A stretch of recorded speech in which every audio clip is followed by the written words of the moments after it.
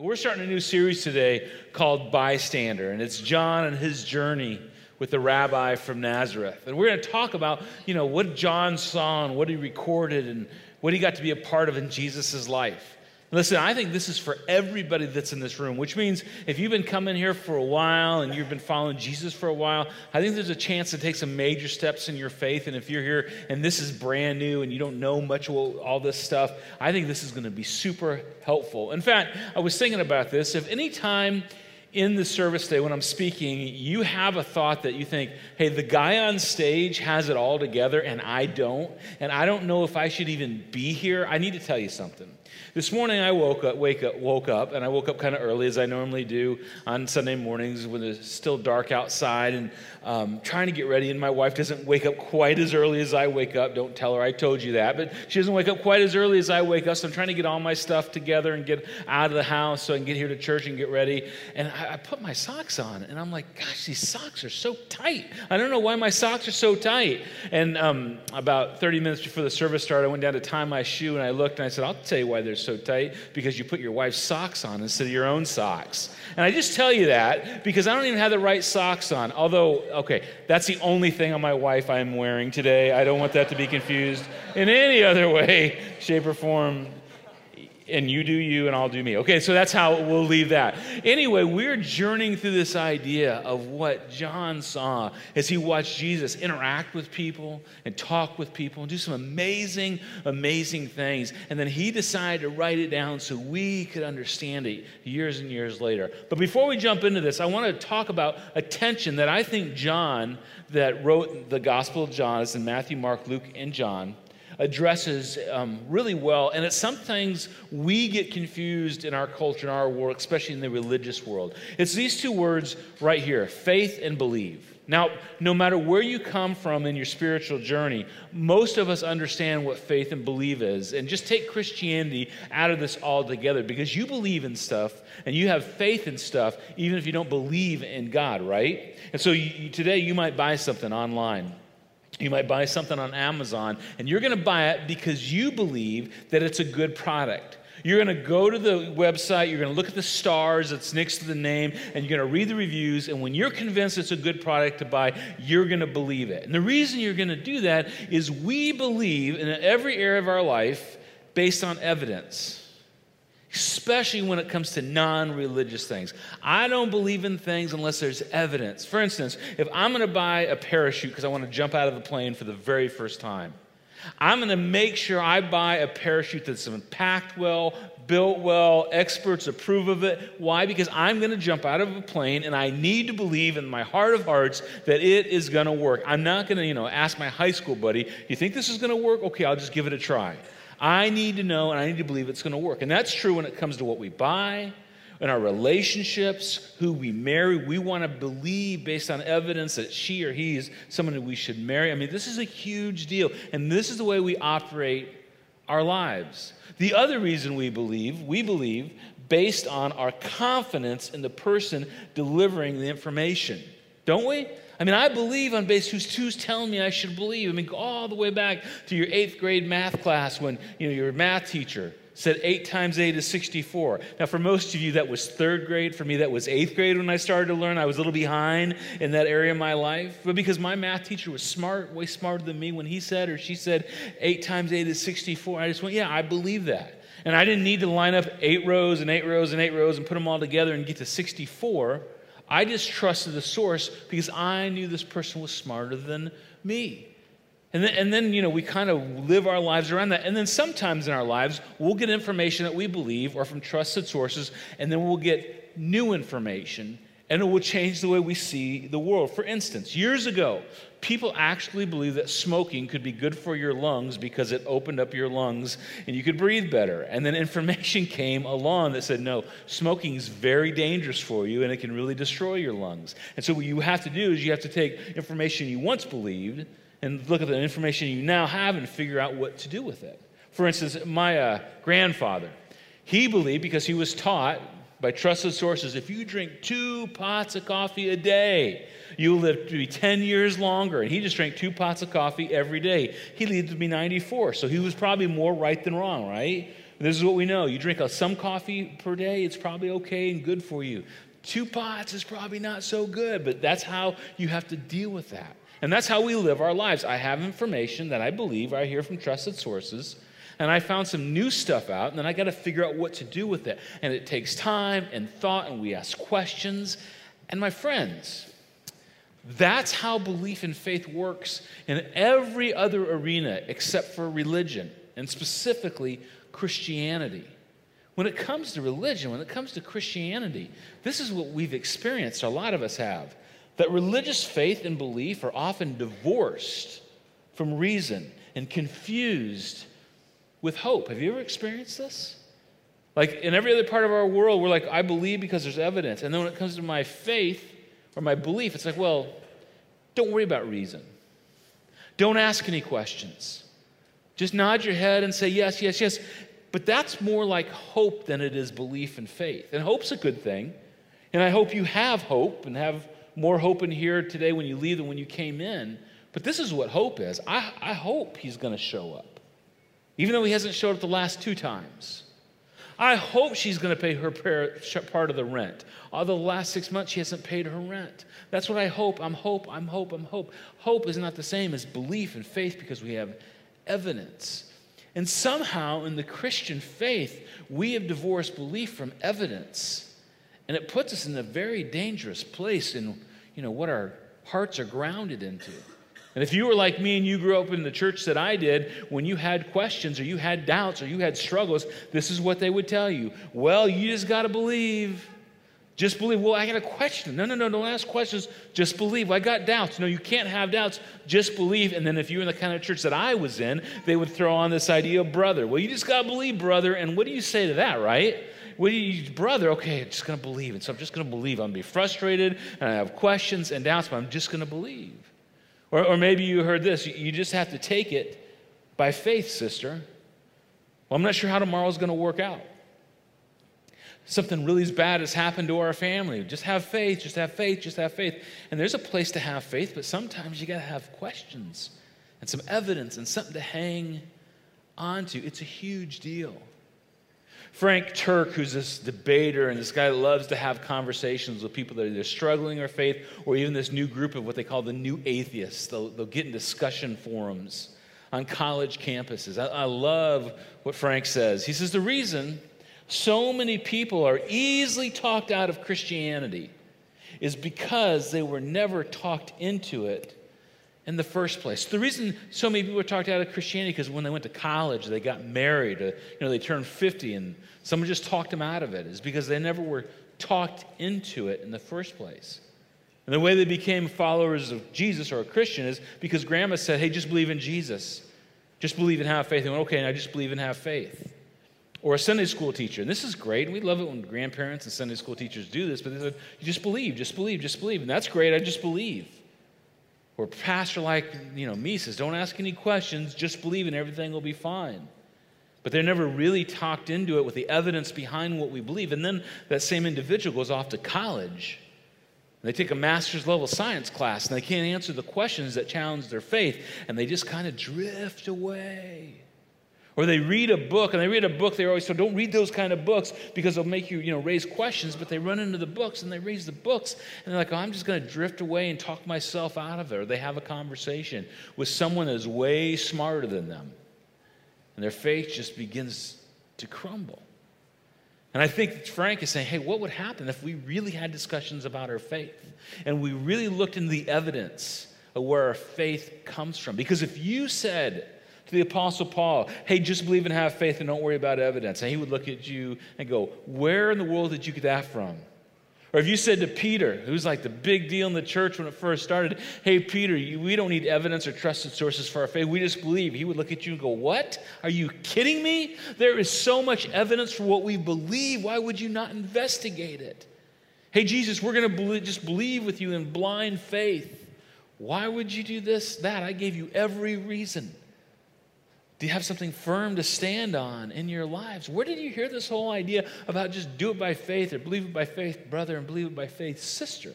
I never taught that. I never inspired you to do that. I gave you evidence for it.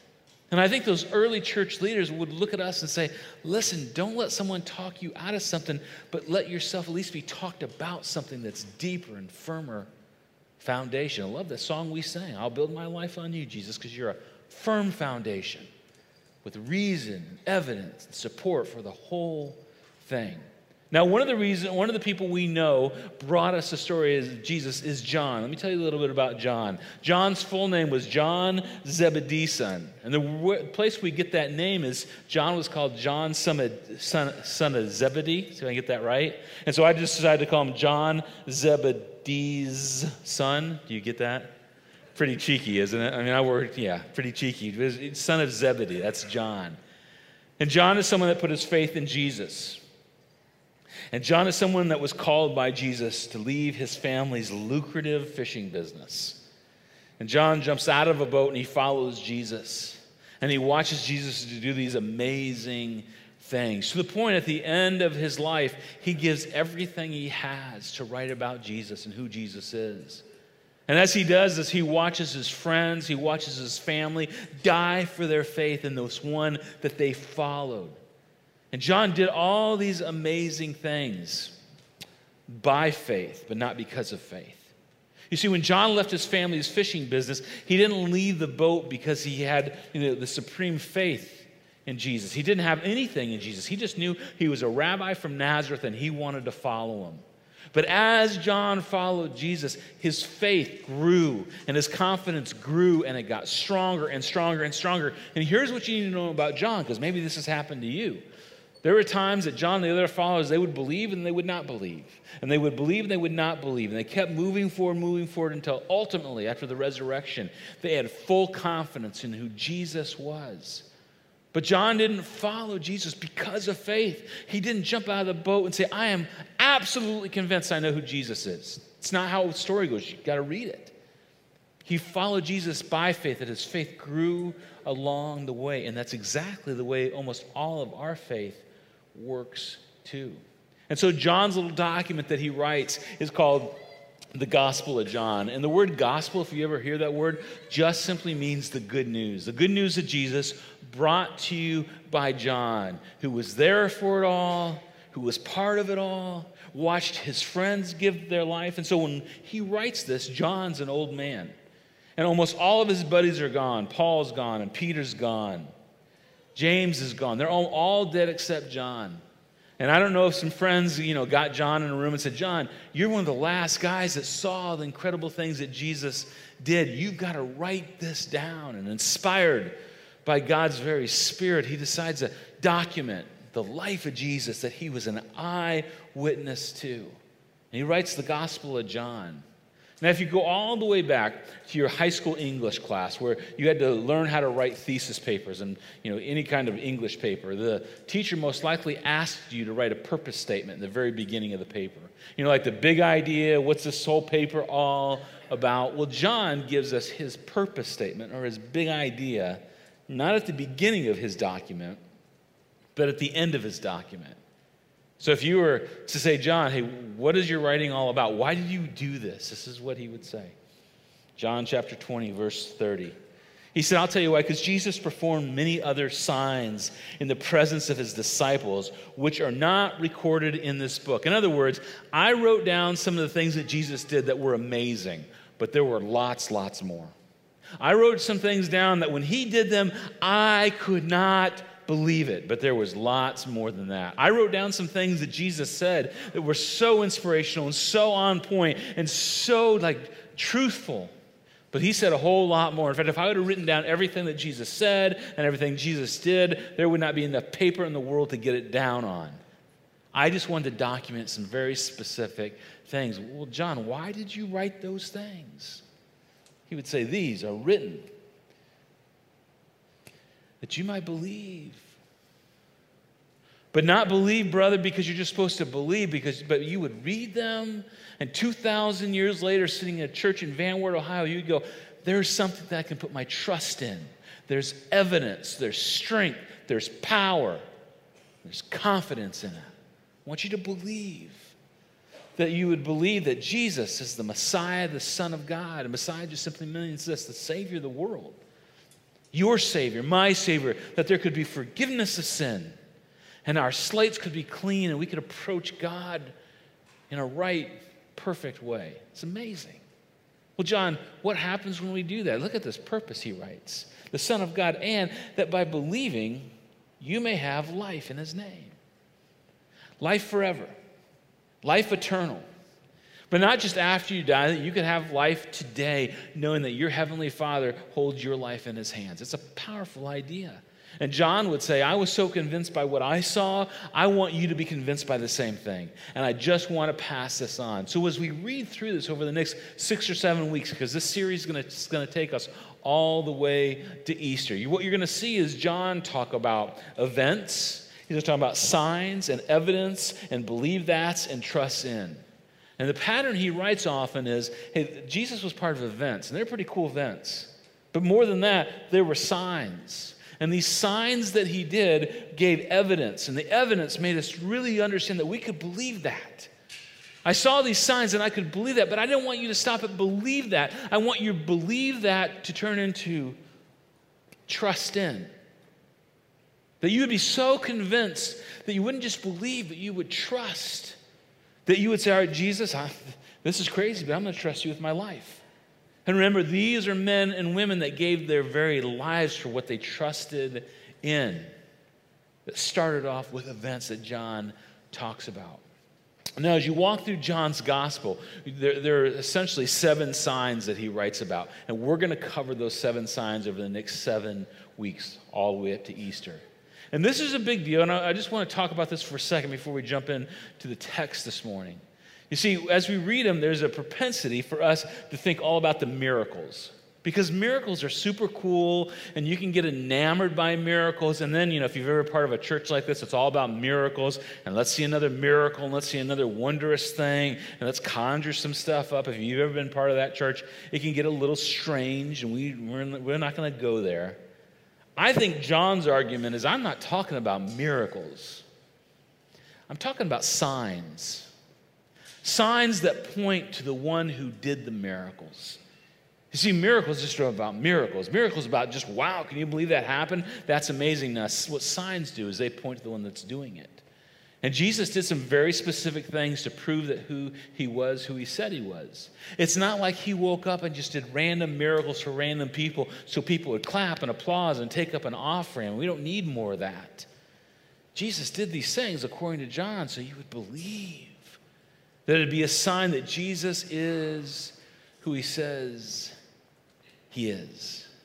And the very first sign that Jesus did, according to John, is he turned water into wine. And we're going to look at the story today. Now, this is fascinating because when John's an old man and he introduces this story, and you'll see this, he thought this story was so famous amongst people that he didn't even explain the miracle because everybody in the day that John wrote this was talking about it. They knew about it.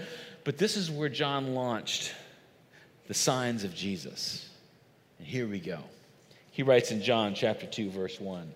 It says, on the 3rd day, a wedding took place at Cana in Galilee, and Jesus' mother was there. Now, this is really interesting. So Mary, Jesus' mom, is at this wedding celebration.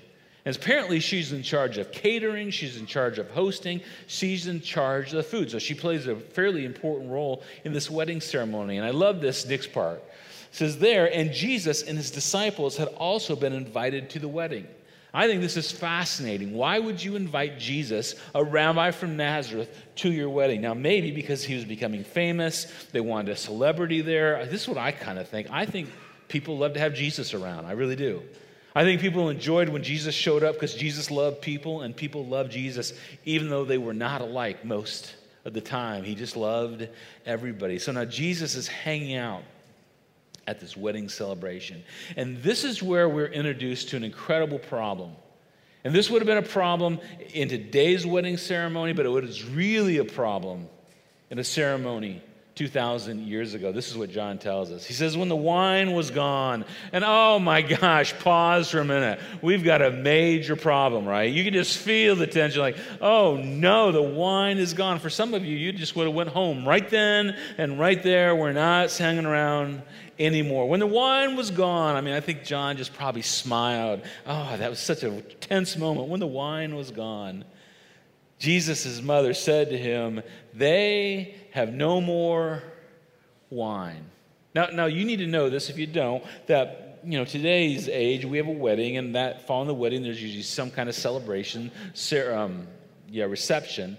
And there's a party that goes on for 2, 3, 4, 5 hours. Well, in the Jewish custom, someone would get married, and it would not be a day. And it would not be 3 days. Sometimes it was 5, 6, 7 days. I mean, these guys knew how to throw a party. And people would come, and they would camp out, and they would just celebrate and celebrate and celebrate. Now, imagine your daughter gets married, and they run out of potatoes at the reception. Not such a big deal, right?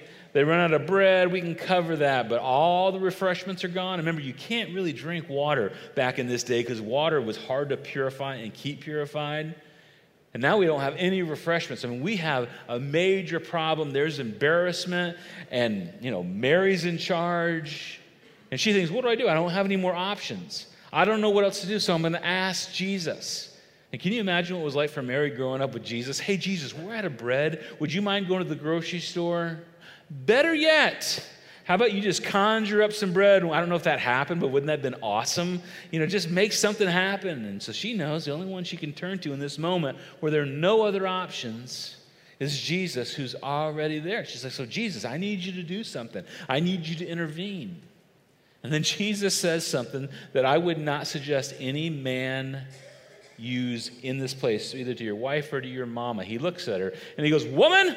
That's what he says. Woman! Now, it feels a little abrupt, but when you go all the way back to the original language, he's not really saying woman the way we would say. He goes super, super formal. And he says, what he's saying is like, my lady. Because he can't go like, Mom, right? Mom, I don't want to do that, Mom. He says, my lady. It's interesting. I don't know how they interacted, but something special feels like it's happening here. My lady, woman, why do you involve me? Jesus replied, my hour has not yet come. I have not come to save weddings. I've come to save the world, Mom. I've not come to save weddings. I've come to save the world. I've come to save people, not receptions. This is not my gig I'm planning on showing up at.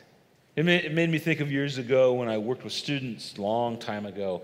All student guys should know how to play the guitar, so I learned 3 or 4 chords on the guitar, and I could sing 4 songs really badly, right? So I'm hanging out with my mom at her house over a weekend vacation, and she says, hey, would you come and play your guitar at our Christian women's Bible study?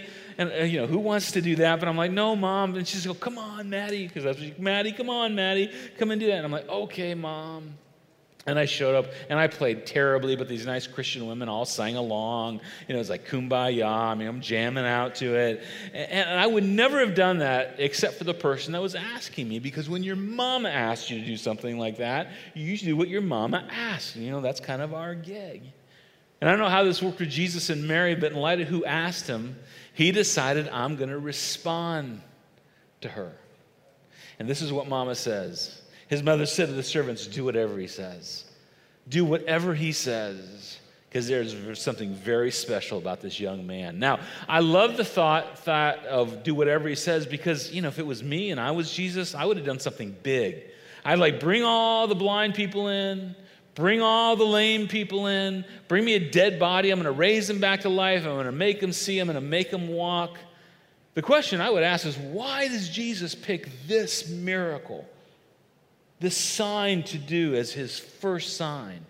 And I wonder if John, as an old man's writing about it, again, he's smiling ear from ear, because looking back, he can see looking back what he couldn't see in the moment. That what he's about to do was the perfect sign to do for people.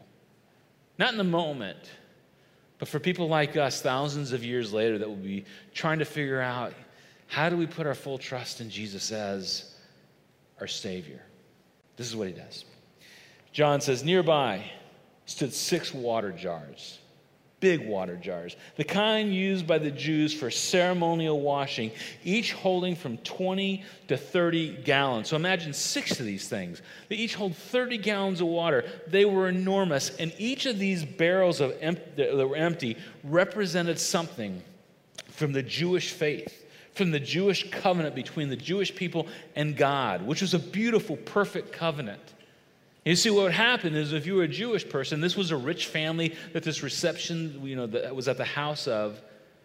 They had these big vats, and when they had religious ceremonies or religious moments, they were required to wash their hands in this water.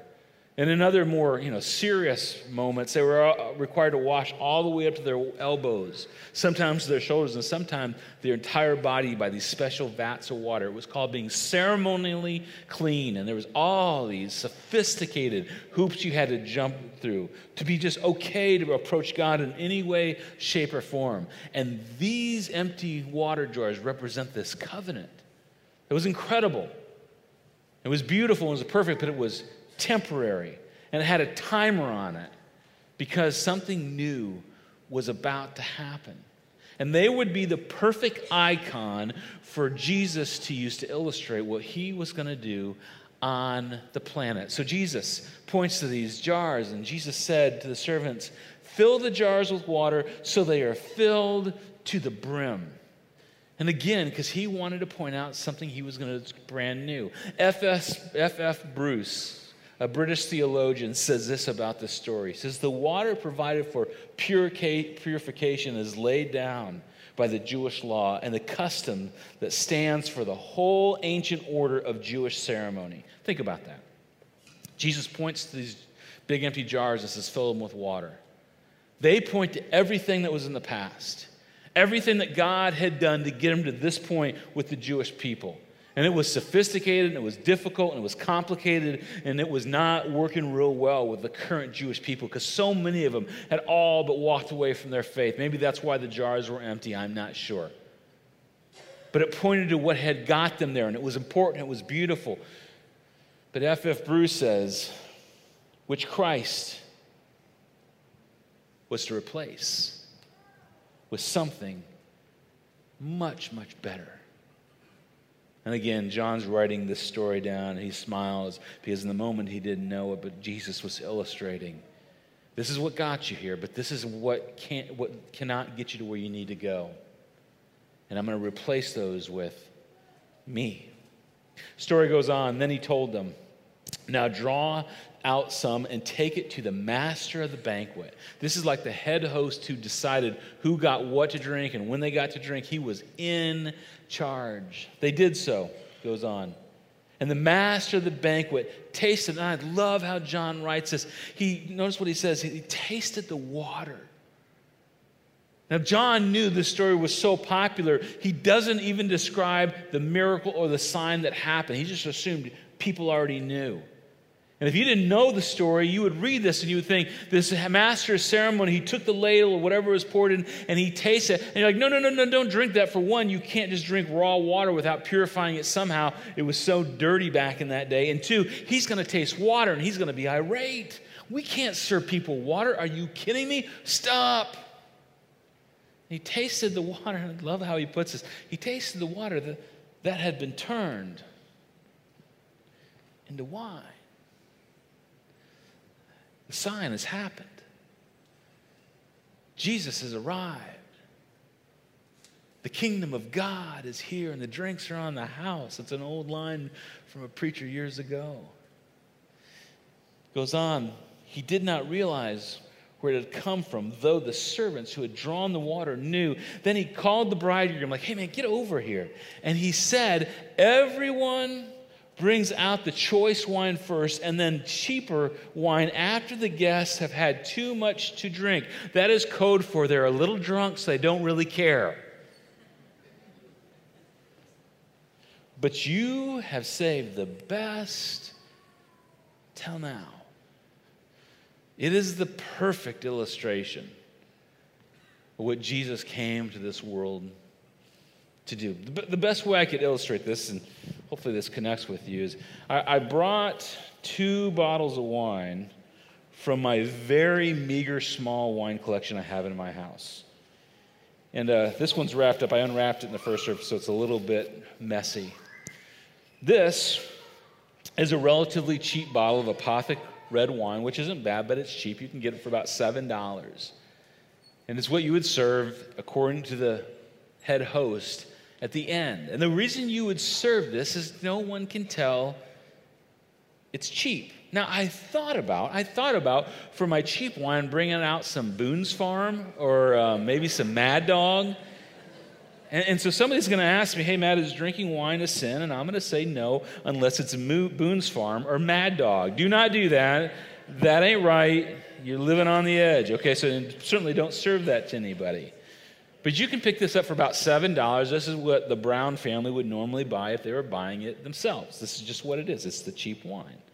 Now, this is a bottle of wine that was given to me from a friend. It's called Quintessa. This, my friends, is a $200 bottle of wine. Between services, I had to hide it because I didn't want the bass player going and popping it and having any between services. Because you know he would if you know who everybody, you know. Anyway, now here's the illustration. This is so beautiful. The head of the banquet goes, what you do is you bring this out first and you serve it because everybody will be impressed. And it's so good and it's so tasty and it's made so well. This is so expensive. I would never, ever buy this myself. This was given to me. It's the only reason I have this in my possession. It was given to me. I would bring this out first and give everybody a half ounce and everybody taste it and just savor it and don't, just be really careful. It is so expensive. And then when you've had a little bit of this, we'll ease this in. And Jesus is like, nah, that's not how it goes. See, this represents what you've had. It's good and it's tasty and it's worth something and it got you here.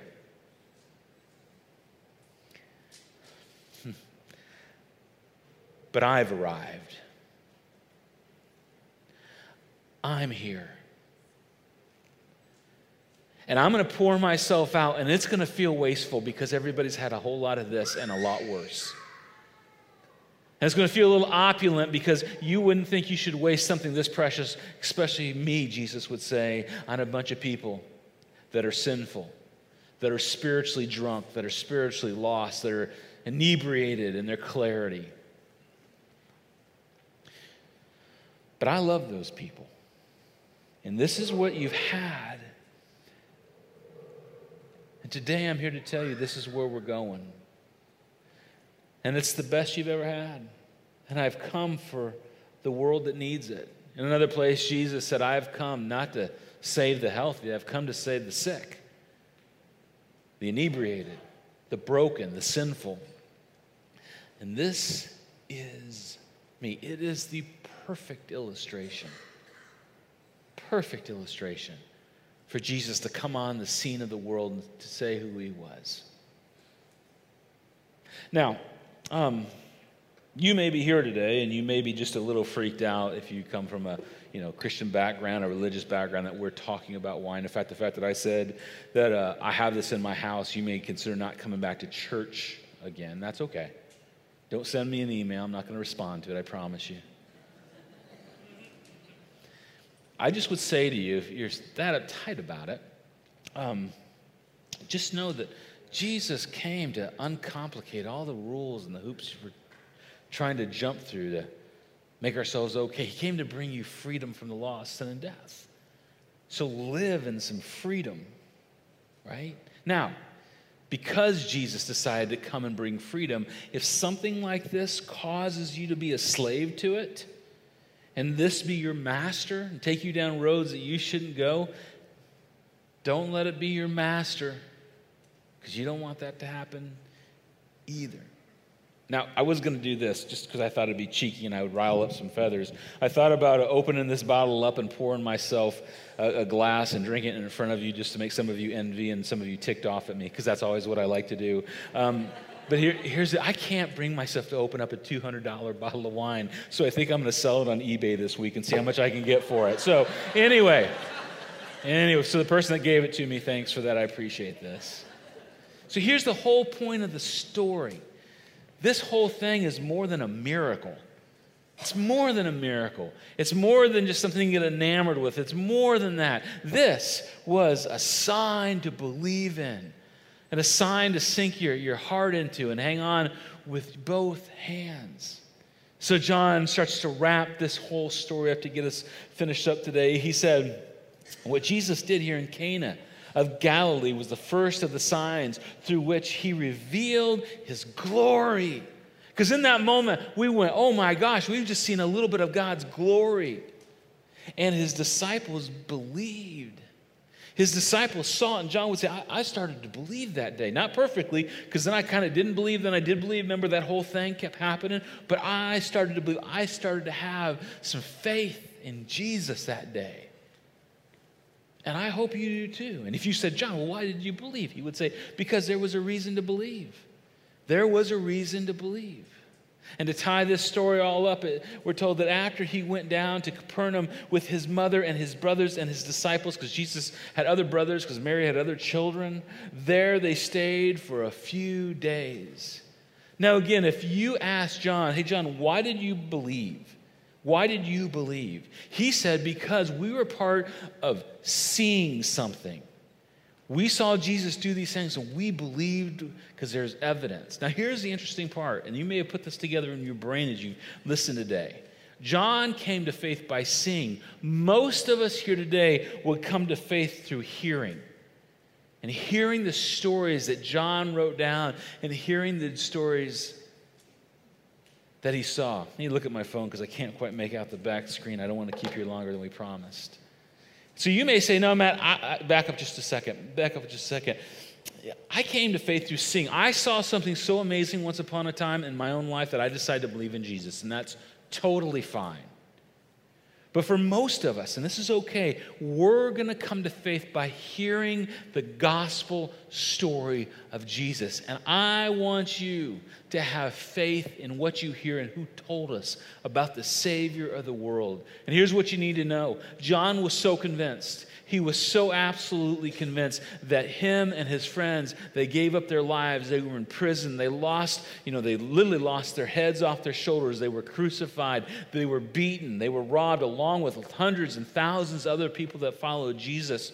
Not because of some fairy tale where somebody's going, you just got to have faith. They did that and they followed because they saw there was evidence to the Savior of the world. To the point that John would write this amazing thing in this little document about Jesus. He said, the Word became flesh, talking about Jesus, and made his dwelling among us.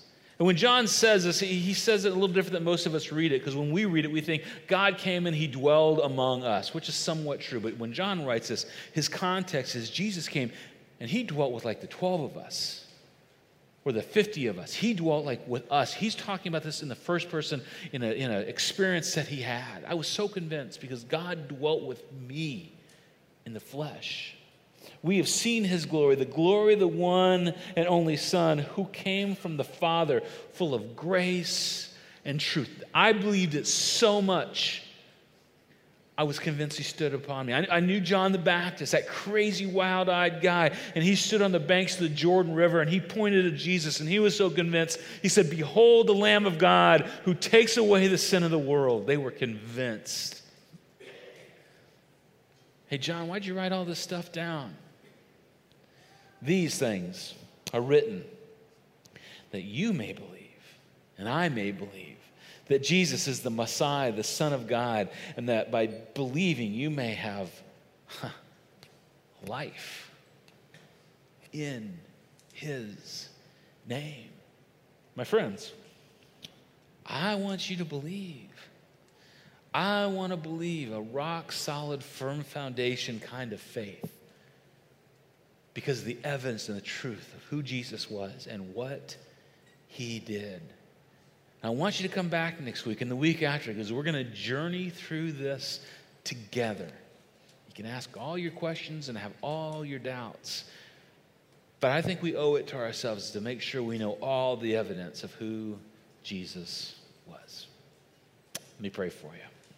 Heavenly Father, I am so grateful that as an old man, John wrote this stuff down, that we could have it, read it, go back over it, And that Jesus, you gave us things to hang our hat on of who you were and what you did. And that there were eyewitnesses to it. I pray that you'd lead us, for some, to faith, and to others, a deeper faith. And maybe for some people today, a brand new faith because they decide to put their full trust in you. Thanks for your love, and thanks for coming and dwelling among us all. It's in Jesus' name I pray. Amen.